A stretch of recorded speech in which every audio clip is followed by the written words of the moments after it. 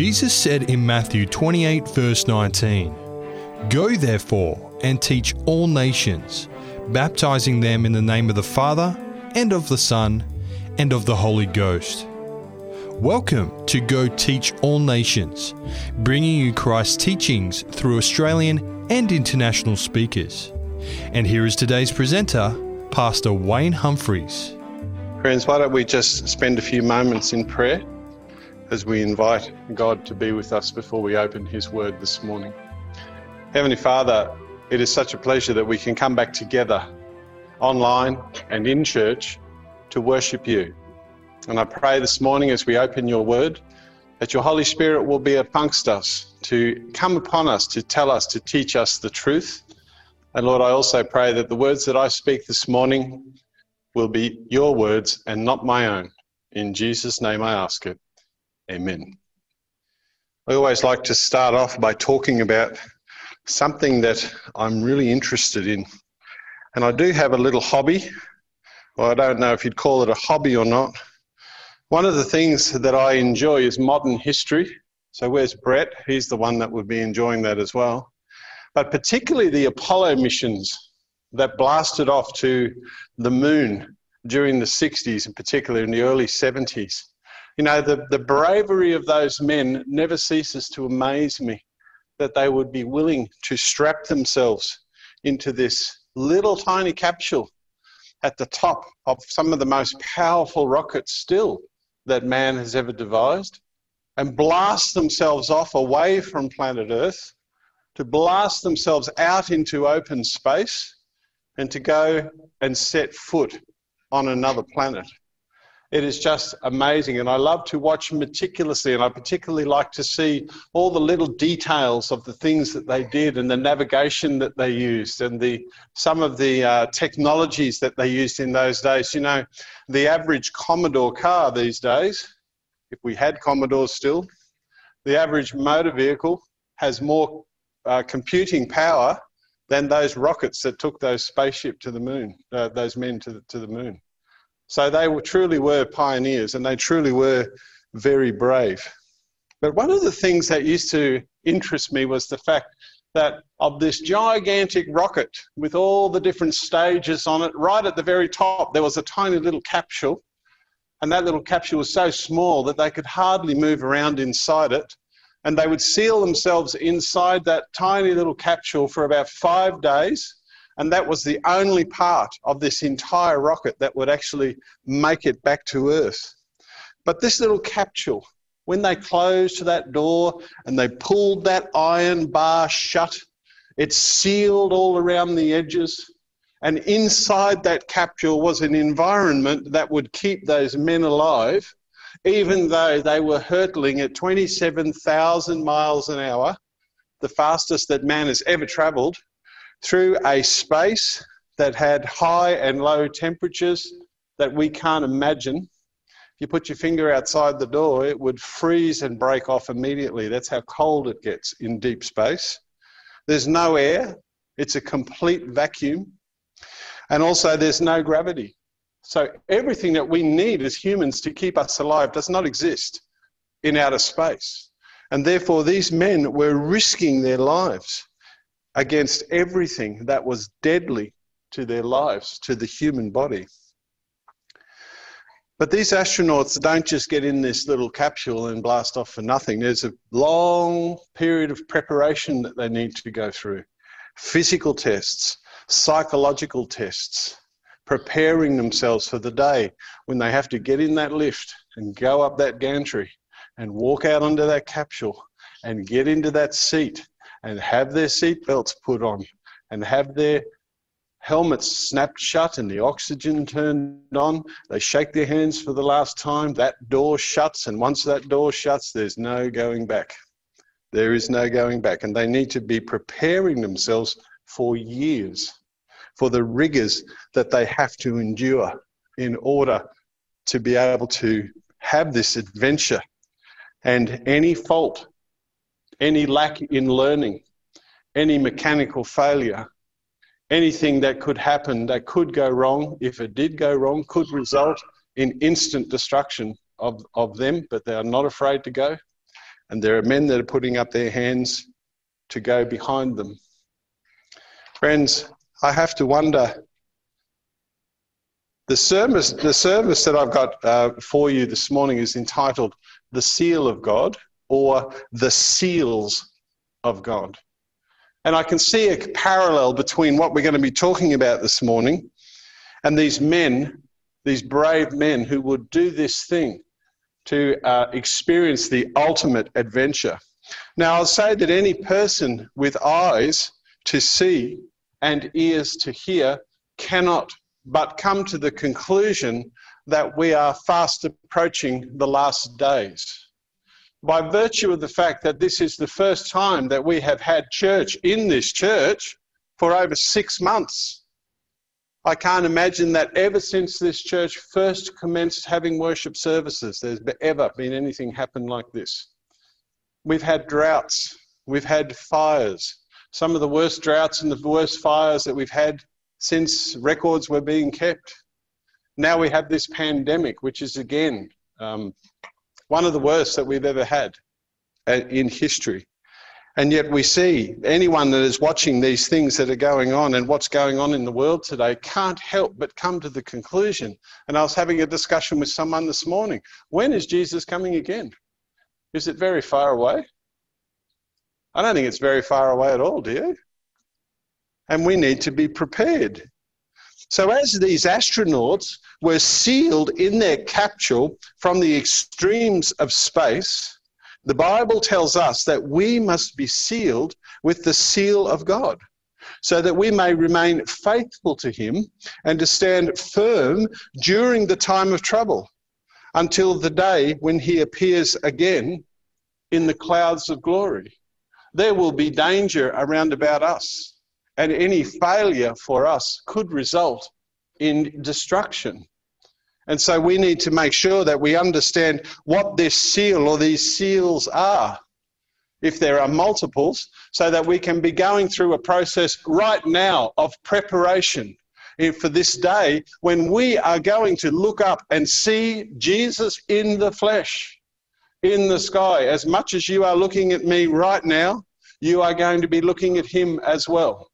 Only at his second coming, he won't be standing on the earth. He will be surrounded in glory with multiple angels filling the entire sky around the globe. What a wonderful day that's going to be. Traditional Adventism has told us many times, especially in many evangelistic series, that the seal of God is the acceptance of the Sabbath day and all that it stands for. And this is absolutely true. But this is also only a part of the story. Because when we look at the seal of God, when we look at it in the context of the mark of the beast, we only see the two contrasting together. But there is a bigger world that we're going to have a look at today in terms of this seal, because the Bible also reveals a multi-phased seal, an object, and a multi-phased sealing, which is an event. So there is a seal that must be applied, and also that seal must be received. So it is not just about the seal itself. There is also a multi-phased event, a sealing event that we need to be looking at. Now let's go to the Bible, because I want to show you where it says that. Revelation chapter 7, verses 2 to 3. Open your Bibles with me. You might think I'm preaching heresy, but I always like to back up everything I say with Scripture. Everything that I say. The Bible is our standard for behaviour and doctrine. Revelation chapter 7, verses 2 and 3, and I read these words. Then I saw another angel ascending from the east, having the seal of the living God. There is the seal. And he cried with a loud voice to the four angels to whom it was granted to harm the earth and the sea, saying, do not harm the earth, the sea, or the trees, until we have sealed the servants of our God on their foreheads. So this angel is having a great seal, which is an object, And he's telling the 4 angels that are allowing the winds to blow on the earth to hold back those winds. Don't let the earth become to too much trouble until we have applied this seal to the saints of God, which is called the sealing. That's quite clear in this scripture, isn't it? The Bible also reveals that the seal has existed for a long, long time, and that the event of this sealing is not strictly limited to the end of time, even though it is very, very important at the end of time. It becomes more so important because it leads up to the close of probation. But the sealing time does not only apply to the end of time, it applies to all through time, and this is very important to understand, especially for us. How can this be? John chapter 6 and verse 27. Please turn with me to John chapter 6 and verse 27. We're going to see an instance of a seal or a sealing that has occurred before the end of time. In fact, it occurred back in the days of Jesus. John chapter 6 and verse 27. And I read these words. Do not labour for the food which perishes, but for the food which endures to everlasting life, which the Son of Man will give you, because God the Father has set his seal on him. The words of John himself. God the Father has set the seal, has sealed, has applied the seal, and it has been received by the Son. So the Bible clearly reveals that this sealing of the saints of God is a process rather than an event. And it's a process that's been happening since the days of Jesus, according to the Bible. So it is something that is very, very important. And the Bible also tells us by this angel in Revelation that it is something that needs to be applied to every single child of God before the angels release the winds of trouble and the time of probation comes upon us. So it is important for us. Do you think it's important for us to understand what this is all about? It's absolutely crucial that we understand what this is all about. Now, what I want to do is I want to present it to you in a different sort of way. If you're standing next to a nice, still pond and you throw a rock in the middle of that pond, I know the ladies probably don't do that because they like the stillness, but the guys just can't wait to pick up that rock and throw it in that water. And when you throw it in the middle of the pond, what happens? You have these ripples that all spread out from the inside. So the event happened in the middle, but the rings around the outside are a result of that event. And I want you to think of a rock that's been thrown into a pond, and there are 3 ripples that are rippling out from the middle to the outside. Each of these 3 ripples represents the sealing process of God, moving from the general, which is on the outside, to the specific as we get closer to the inside. The first ring, or the outer ring, is the seal of the Holy Spirit. Did you know the Bible talks about a seal, the sealing of the Holy Spirit? As we have already seen, the Bible tells us that Jesus spoke of having his Father set his seal on him. We read that in John chapter 6, verse 27. Let me just read that to you again. Do not labour for the food which perishes, but for the food which endures to everlasting life, which the Son of Man will give you, because God the Father has set his seal on him. That's an interesting passage, isn't it? Could it possibly be that the sealing that Jesus received in his day is the same sealing that we will be needing in the last days? Very possible, isn't it? So let's have a look and see what it was. How did this happen? How did Jesus receive this seal? And when did it happen? If we look at the example of the sanctuary services, and that's what we always do when we're looking at salvation, isn't it? We go and we have a look and see what the sanctuary did. You might remember when there was a penitent sinner in Israel that wanted his sins forgiven in the sanctuary before Christ had actually lived his life on the earth, he had to take a lamb to the temple. Do you remember? And he would pray, he'd put his hands on the lamb and then pass that lamb to the priest. The priest would then do something. What would he do? Sorry? No, before that. Before that. Thank you. He would check the lamb to make sure that it was spotless, that it was suitable. Because the Lord had said, don't bring any, if they've got a spot or a stain or any such thing, it's not going to be good enough. It needs to be complete. It needs to be spotless. Now, when we look at John 1, verse 29, John the Baptist publicly announced something about Jesus as he came to him to be baptized. He said, "Behold, the Lamb of God, which takes away the sin of the world." What was John saying?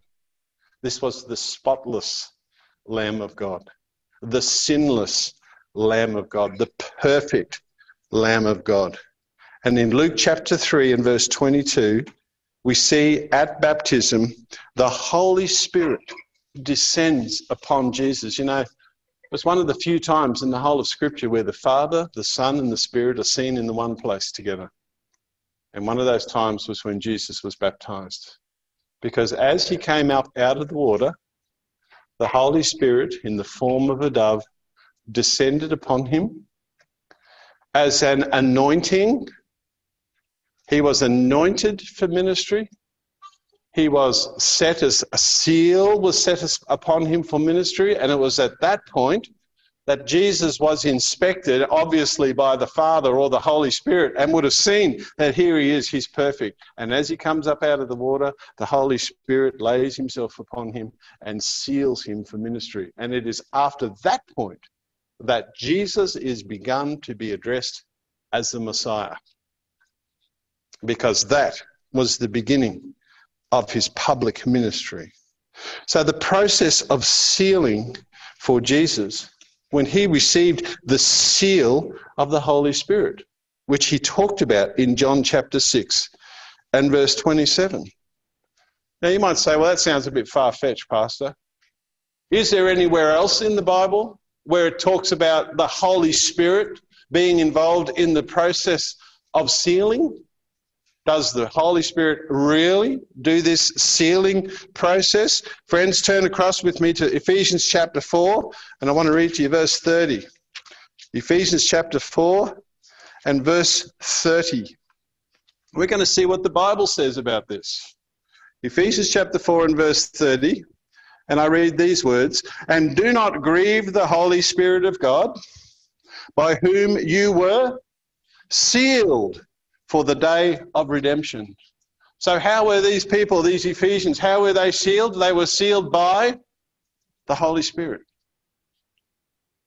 And also we go back to Ephesians chapter 1 and we read verse 13. And there are many other examples of this in Scripture. But I just wanted to show you that the Bible is not silent regarding the work of the Holy Spirit in sealing those who are belonging to him. Ephesians chapter 1 and verse 13. "In him you also trusted, after you heard the word of truth, the gospel of your salvation, in whom also, having believed, you were sealed with the Holy Spirit of promise." Friends, it is clear. The Holy Spirit does do a sealing process. The Holy Spirit did seal the spotless Lamb of God at his baptism as he commenced his messianic task on the earth. But friends, what does this mean for the new believer? Why is this significant to us? This process of sealing, which culminates in the final seal, begins at the point of believing in Jesus Christ and receiving the Holy Spirit. Did not the Apostle Paul say, "Believe in Jesus Christ and you will receive the Holy Spirit"? So there is a process there of beginning, of sealing.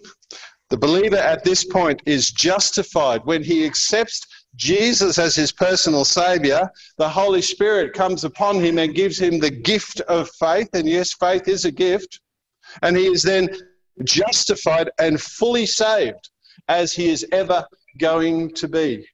That's one of the wonderful points I love about the plan of salvation, is that a sinner can come to Christ who has been a sinner his whole life.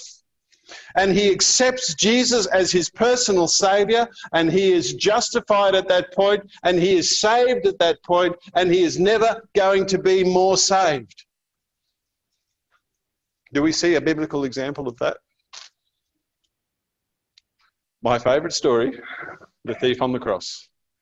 A man who was a criminal his whole life, never kept the Sabbath, never paid tithe, never went to church. But he expressed faith in Jesus the last moments of his life, and Jesus said, "You will be with me in paradise." But friends, I don't want us to be tempted to stop there, just believing. There's more to it than that. There are greater gifts to be given, and Jesus has more wonder to give to us. Friends, I want to talk about, that was the outside ring, the sealing of the Holy Spirit. Now we go to the second ring, the middle ring. The seal of the law. Let's turn to Isaiah chapter 8, verses 15 to 17. And I'm sure as we progress through this, you're going to see a wonderful similarity between this process of sealing and the process of salvation. Isaiah chapter 8, verses 15 to 17. And these are the words I'm reading this morning. "And many among them shall stumble, they shall fall and be broken, be snared and taken." Verse 16, chapter 8, "Bind up the testimony, seal the law among my disciples. And I will wait on the Lord who hides his face from the house of Jacob, and I will hope in him." Friends, now we all come to a seal that we recognise. This is the one that we have studied before.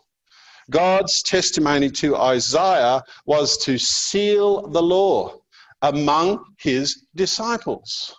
He was to enforce, or not enforce, but bring a love for the law to those who were following him, to those who were his children, to those who were his disciples. Now, for the law to be valid in the Old Testament times, it needed to contain three elements. If a king wrote a law, it needed to have three things in it. It needed to have name, it needed to have title, and it needed to have dominion. All right? I, King Nebuchadnezzar, there's your name and your title. I'm just paraphrasing here. I'm not King Nebuchadnezzar. I, King Nebuchadnezzar of Babylon, decree this. Name, title, dominion. Now, when we look in the Ten Commandments, we see that there is a commandment there that has those three things: a name, a title, and a dominion. Friends, I'm going to read to you Exodus. I wanted you to read with me. Exodus chapter 20, verses 8 to 11. I know you know this, and I want to read it so many times that you know it off by heart. Exodus chapter 20, verses 8 to 11. One of the most pivotal verses in Scripture. You know the wonderful thing about the Ten Commandments? When you think about it, the entire Bible is the story of Jesus. It's the story of God, isn't it? But why is it that there is only one place in Exodus where God wrote with his own finger? It's written in stone, it's final. But everywhere else in Scripture, God inspired someone with ideas and said, "I want you to write this out for me." And they sat down and they wrote it out. But God could not trust anyone with this. And so he wrote it with his own finger in stone. And this is what he wrote. Exodus chapter 20, verses 8 through to 11. "Remember the Sabbath day to keep it holy. 6 days you shall labour and do all your work, but the seventh day is the Sabbath of the Lord your God. In it you shall do no work, you, nor your son, nor your daughter, nor your male servant, nor your female servant, nor your cattle, nor your stranger that is within your gates. For in 6 days the Lord made heavens and earth and the sea and all that is in them, and rested the seventh day. Therefore the Lord blessed the Sabbath day and hallowed it." Do we see the name? In verse 10 we see the Lord your God. The Sabbath is not man's Sabbath. It is not the Jews' Sabbath. It is the Sabbath of the Lord your God. So says the commandment. There is the name. Do we see the title? In verse 11, we look and we see, for in 6 days the Lord made the heavens and the earth, the sea and all that is in them. So he gives us his name in verse 10, his title as being creator in verse 11. And then we also see his dominion. For the Lord made the heavens, the earth, the sea, and all that is in them. The whole of our known existence is the Lord's dominion. So did God see that the Sabbath day was anything special? I mean, a lot of people will tell you these days, the 10 Commandments don't apply anymore. What would you say to that? Let's have a look. Let's have a look at Exodus chapter 31. Did God back up what he was saying in Scripture? Did he see the Sabbath as being anything special? Exodus chapter 31, and this was the instruction that God had given Moses to deliver to the Israelites. Exodus chapter 31, verses 16 and 17. Therefore, the children of Israel shall keep the Sabbath, to observe the Sabbath throughout their generation as a perpetual covenant. It is a sign between you and me and the children of Israel forever. For in 6 days the Lord made the heavens and the earth, and on the 7th day he rested and was refreshed. A sign. If I wear a T-shirt that's got Holden written on it, do I love Ford? No. I love Holden because you can see the sign. And the same could be said for anything. The way you think, the way you talk, the way you behave is a sign of where you've come from, who you are, what you believe. And God has said, for those who keep the Sabbath, it is a sign that they are keeping the covenant with me.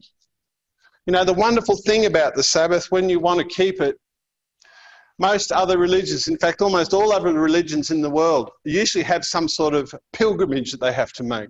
You might go to Mecca, you might go to Israel, you might go here, you might go there. But friends, it doesn't matter where you are, because every year, every week, on the 7th day, you don't go to the Sabbath comes to you.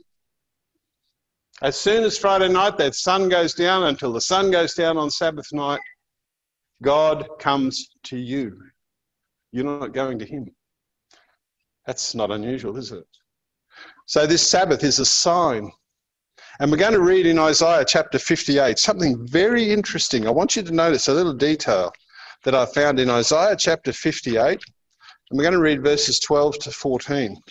Regarding how God sees the Sabbath as being a special day, a special event, a special process, a special thing. Isaiah chapter 58, verses 12 to 14. Those from among you shall build the old waste places. You shall raise up the foundation of many generations. You shall be called the repairer of the breach, the restorer of streets to dwell in. Friends, don't ever let anyone tell you that going back to the old way of worship, that's no good. We need to do this new thing. We need to try this new way of doing it. God wants us to go back to the ways of worshipping him as described in Scripture.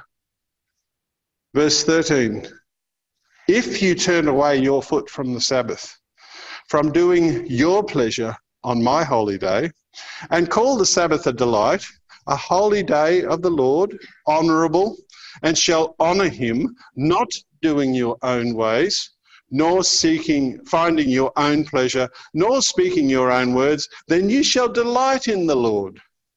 And I will cause you to ride on the high hills of the earth, and feed you with the heritage of Jacob your father.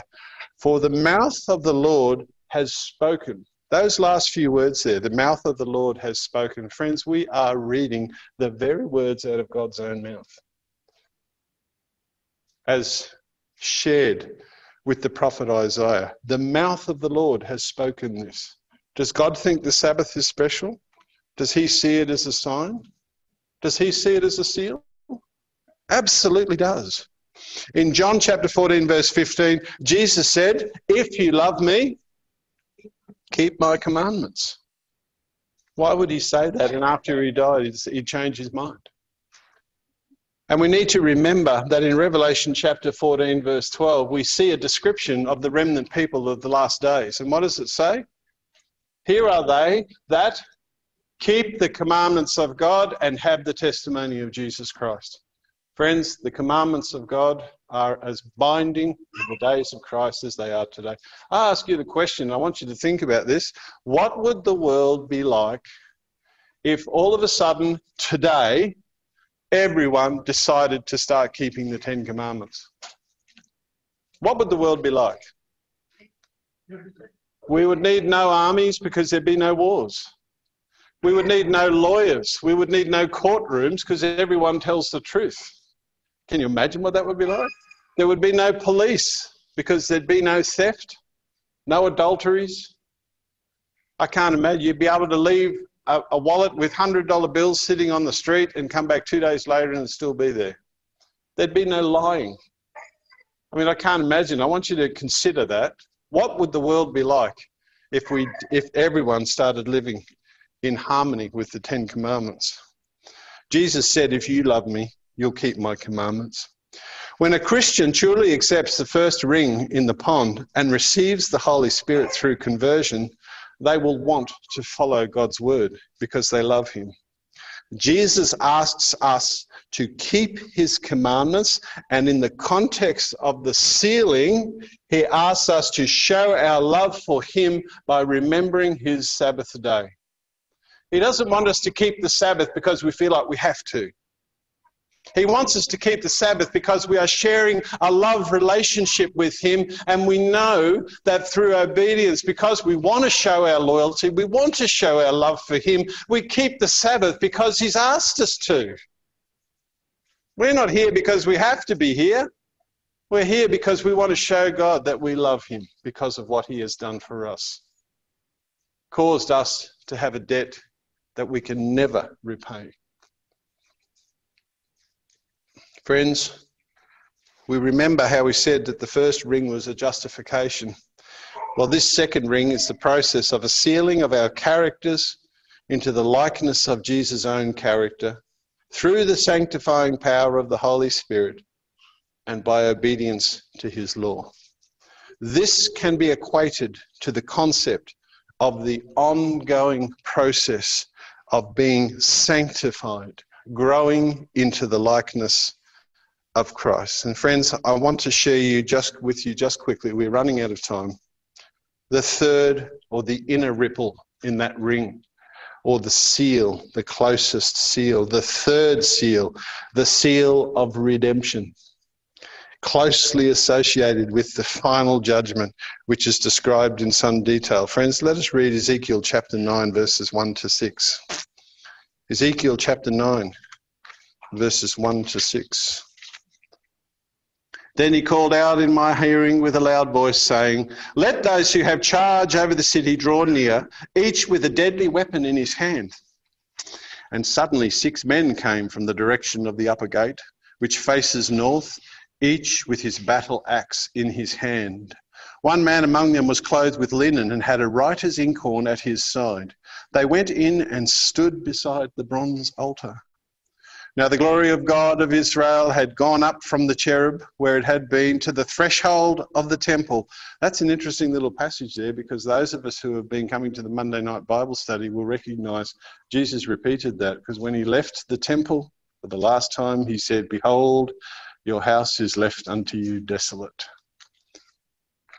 And he called to the man clothed with linen, who had the writer's inkhorn at his side. Verse 4, and the Lord said to him, go through the midst of the city, through the midst of Jerusalem, and put a mark on the foreheads of the men who sigh and cry over all the abominations that are done within it. To the others he said in my hearing, go after him through the city and kill, and do not let your eye spare, nor have any pity. Utterly slay old and young men, maidens and little children and women, but do not come near anyone on whom is the mark, and begin at my sanctuary. So they began with the elders who were before the temple. I want you to notice the process. Number one, God requires an angel to go through the city, marking on the foreheads of his people. Notice the people's attributes that receive this mark. They are sighing and crying over the abominations that are done in Jerusalem. Why are they sighing and crying over the abominations that are done in Jerusalem? Because they have received a love of the Holy Spirit, and they recognize the power of the law of God that has in their life. And when they see the abominations that are being done, it makes them feel terribly despondent. And they sigh and they cry because of what Jerusalem once was and now what it is. Are we seeing some prophetic parallels here? They couldn't, without the Spirit and a love for God's law. They had to sigh and cry. God has left the place of the cherub, the most holy place, which means probation is closing. Jesus is leaving the temple, as we saw in the book of Matthew. Destroyers ordered to destroy completely everyone except those who have this seal of God on their forehead. But interestingly enough, I think it is only in this passage that is described as a mark.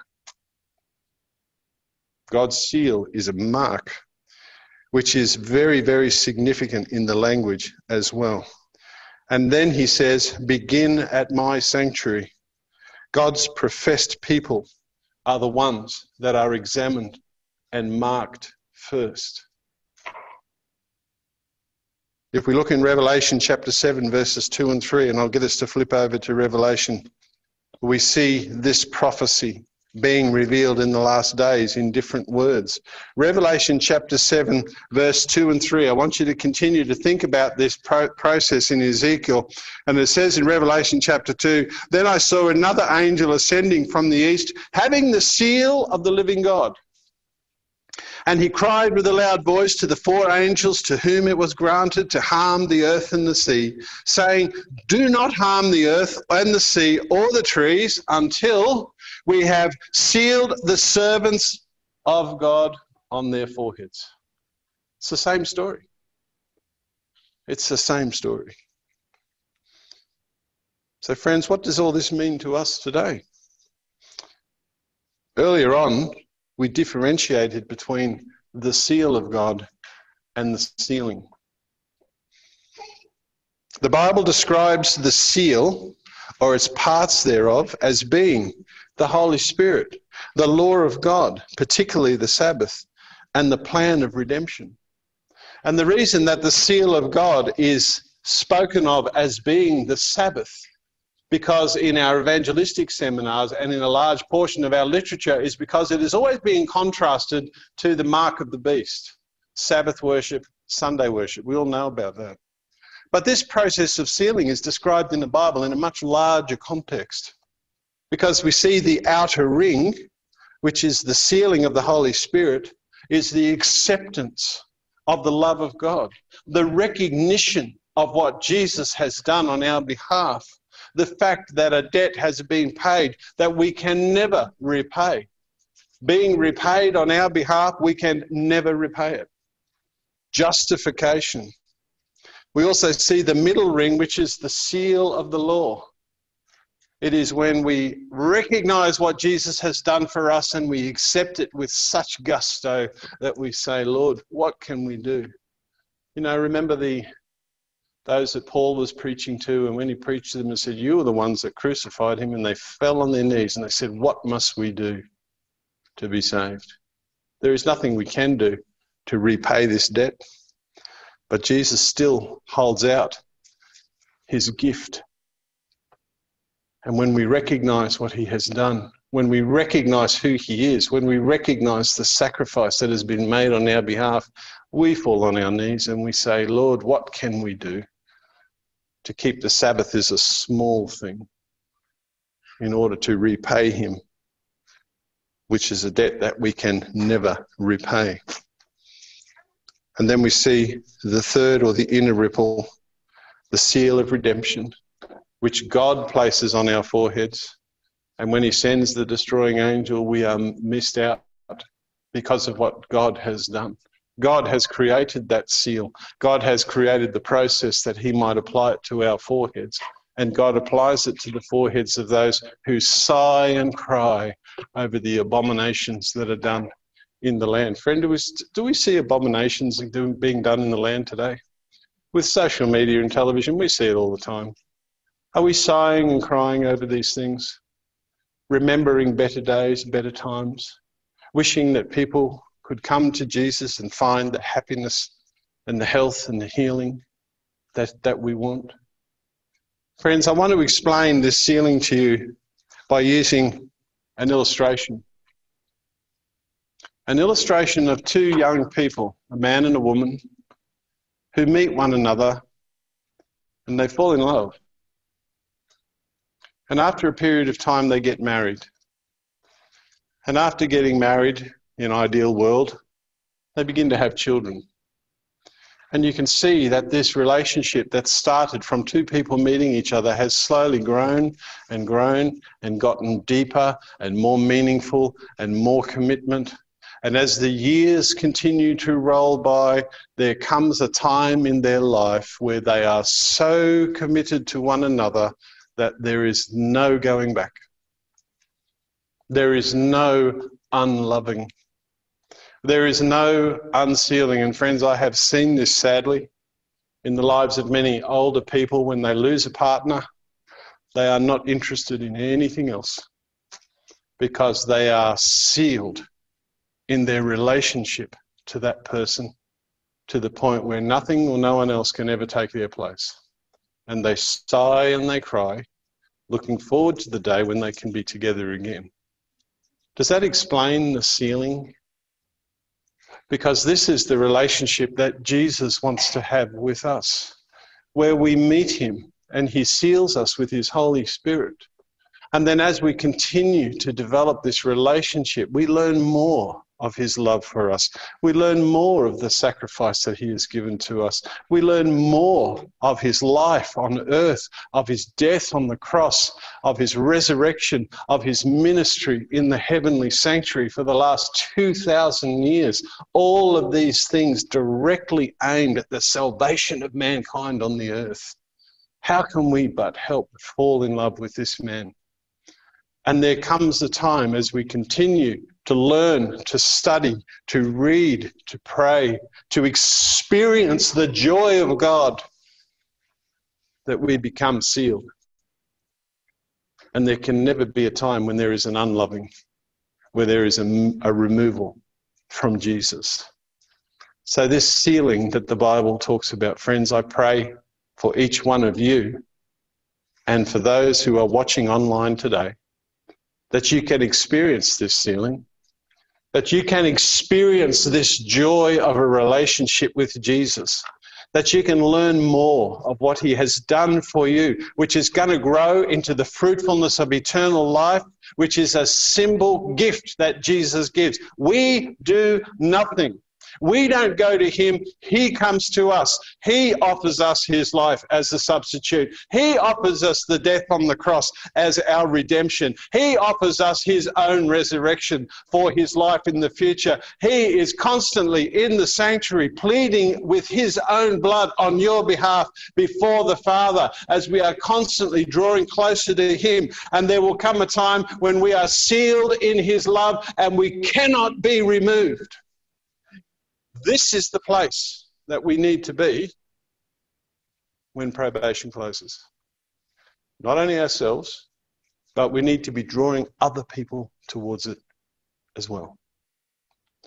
Friends, it's my prayer that each one of you will be set on a path that will see yourself and all of your family and all of your friends and anyone that you come in contact with, sealed by the grace of God, waiting for his soon return. That's my prayer for each one of you in Jesus' name. Heavenly Amen. Father, our trials are almost gone and our path is almost complete. And very soon we'll be in the Father's home, not from anything that we have done or deserved, but through the gracious love of Jesus and what he has done on our behalf. Heavenly Father, I pray that as we continue to learn, to study, to read, we too will fall on our knees and say, what must we do to be saved? Bless, strengthen and guide each one of us today, those here in this church and those who are online, that we might continue to search for the living Jesus and be ready, be sealed by God for that day when he comes again, is my prayer. In Jesus' name I ask him. Amen.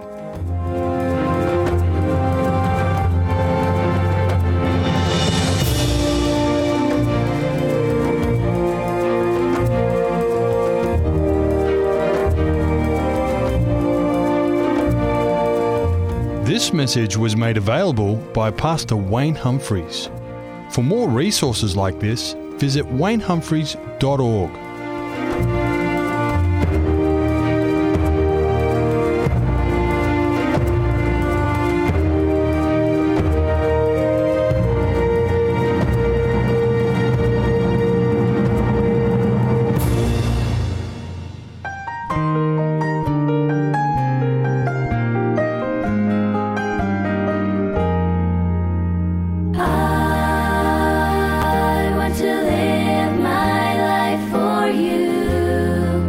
Let the world see your reflection in everything I do. Don't let the things around me, Lord, take you from my view. For I want to follow in your will and live my life for you. I think about my hopes and dreams as I look ahead in life and wonder just what's in store for me. But I know that I am safe as long as I rest in you, for I already know what the future holds for me. I want to live my life for you. Let the world see your reflection in everything I do. Don't let the things around me, Lord, take you from my view. For I want to follow in your will and live my life for you.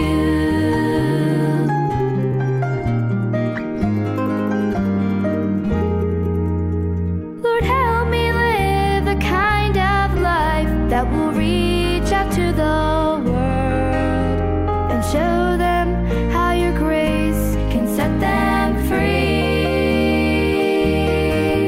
God, please don't allow me to forget where you brought me from, but remind me, Lord, just where I could be. I want to live my life for you.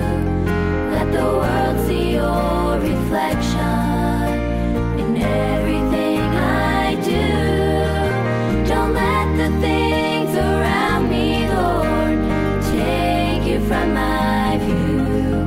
For I want to follow in your will and live my life for you.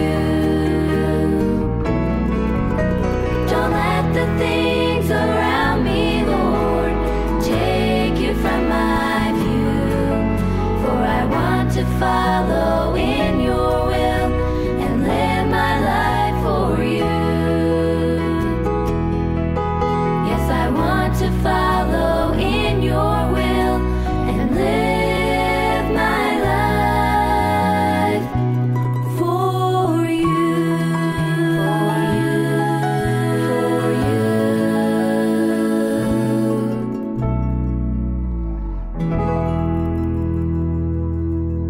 The Clark family sang I Want to Live for Him.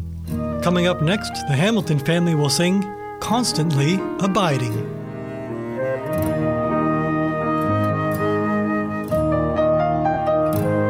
There's a peace in my heart that the world never gave, a peace it cannot take away. Though the trials of life may surround like a cloud, I've a peace that has come here to stay. Constantly abiding, Jesus is mine. Constantly abiding, rapture divine. He never leaves me lonely, whispers oh so kind, I will never leave thee. Jesus is mine.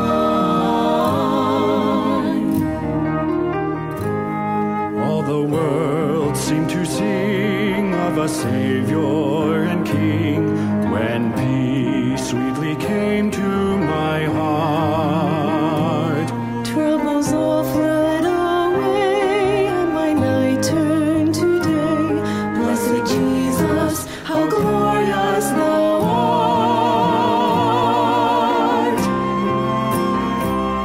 This treasure I have in a temple of clay, while here on his footstool I roam.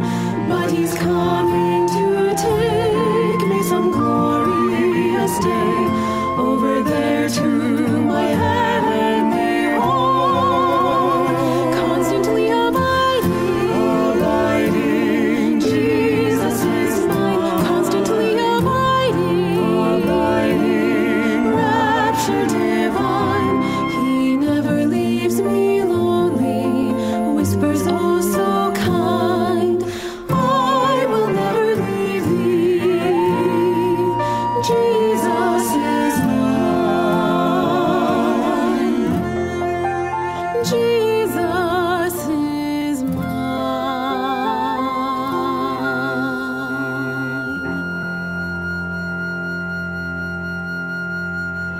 Compiled by Remnant Publications, the book Get Ready for a Miracle recounts true stories that prove that when we step out in faith, God displays His power in undeniable ways. Here is our reader, Coville Smith. This story is entitled 2 New Mission Trucks. Psalm 68 verse 19 says, Blessed be the Lord, who daily loads us with benefits, the God of our salvation. Selah. As my wife, Kathy, and I were graduating from Andrews University, we received a call to go to Zambia to serve at Rusanga Secondary School. At that time, it was the largest Adventist boarding academy with about 1,000 students. We were told that we needed to bring a pickup and that to get it in duty-free, we needed to own it for 6 months before we left the United States. We sent a communication back to the General Conference asking what kind of pickup we should buy. We waited and waited for a reply, but we didn't hear back. Finally, I went out and bought a brand new 1973 maroon and white half-ton GMC pickup. Then I sent a message to the General Conference telling them that I had bought a truck. We drove the beautiful new truck for 6 weeks to South Dakota, all across Nebraska and back. Then we got a reply from the General Conference. Nope, wrong kind of pickup. You cannot buy parts for it there. You need a Ford 3/4 ton with a stick shift, a 4-speed transmission, and a cover on the back. Oh no, we cannot afford this, I thought. I knew I couldn't resell the truck for the price I had paid for it. I would probably lose at least $8,000. So I prayed about it. I had gotten a little money for mileage from the conference, and when I deducted the amount I had spent for gas, I had a little cushion, but not much. We put an ad in the paper, and I put the wrong price in, $1,000 less than what I had to have. At 2 a.m, I got a call. "I'll be there at 6 a.m. to buy the truck," the man said. At 6, he showed up and started writing out the cheque. "That's the wrong price," I said. "We need 1,000 more." He showed me the ad. And I said, "I'm sorry, that's wrong." "Okay, I'll take it anyway," he said. So we sold the pickup, and when we took into account the money that the conference had paid for my mileage, less gas, we hadn't lost any money. What a miracle! Can you imagine buying a vehicle and driving it for 6 weeks and not losing any money? We went out and bought another pickup truck. This time, a green and white 3/4-ton Ford with a 4-speed transmission. We even found a used shell for the back of it that matched the truck exactly. We were so excited. We drove it for about a month. Then we got a call from the General Conference. "We're changing the location for where you're going. You are going to go to the Congo to work on a new project in the Kasai region. Your truck will not do any good there. You need to sell it." "Okay, Lord, what's going on here?" my wife and I said. We prayed about it and again put an ad in the paper. On Sunday morning we got a call from a farmer in western Nebraska. He said, "I'll give you what you're asking for your truck. I'm out in the wheat fields now, so if you bring the truck out here, I'll give you a cheque." I got in the truck and drove it out there. Kathy followed me in the car, and the man gave us a cheque. We were somewhat nervous about taking a cheque from someone we didn't know, but we were both farm kids once, and we trust farmers. The cheque was good, and again, we had not lost any money. We got exactly what we paid for the truck. Kathy and I were amazed at how God took care of us. A reflection associated with this story comes from Thoughts from the Mount of Blessings, page 101. If you will seek the Lord and be converted every day, if you will of your own spiritual choice be free and joyous in God, if with gladsome consent of heart to his gracious call you come wearing the yoke of Christ, the yoke of obedience and service, all your murmurings will be stilled, all your difficulties will be removed, all the perplexing problems that now confront you will be solved. 2 New Mission Trucks was written by Elder Dwayne McKee, who is Vice President for Evangelism and Ministerial Director for the Southwestern Union Conference of Seventh-day Adventists. Early in their career, he and his wife Kathy served as missionaries in Africa. This program has been brought to you by 3ABN Australia Radio.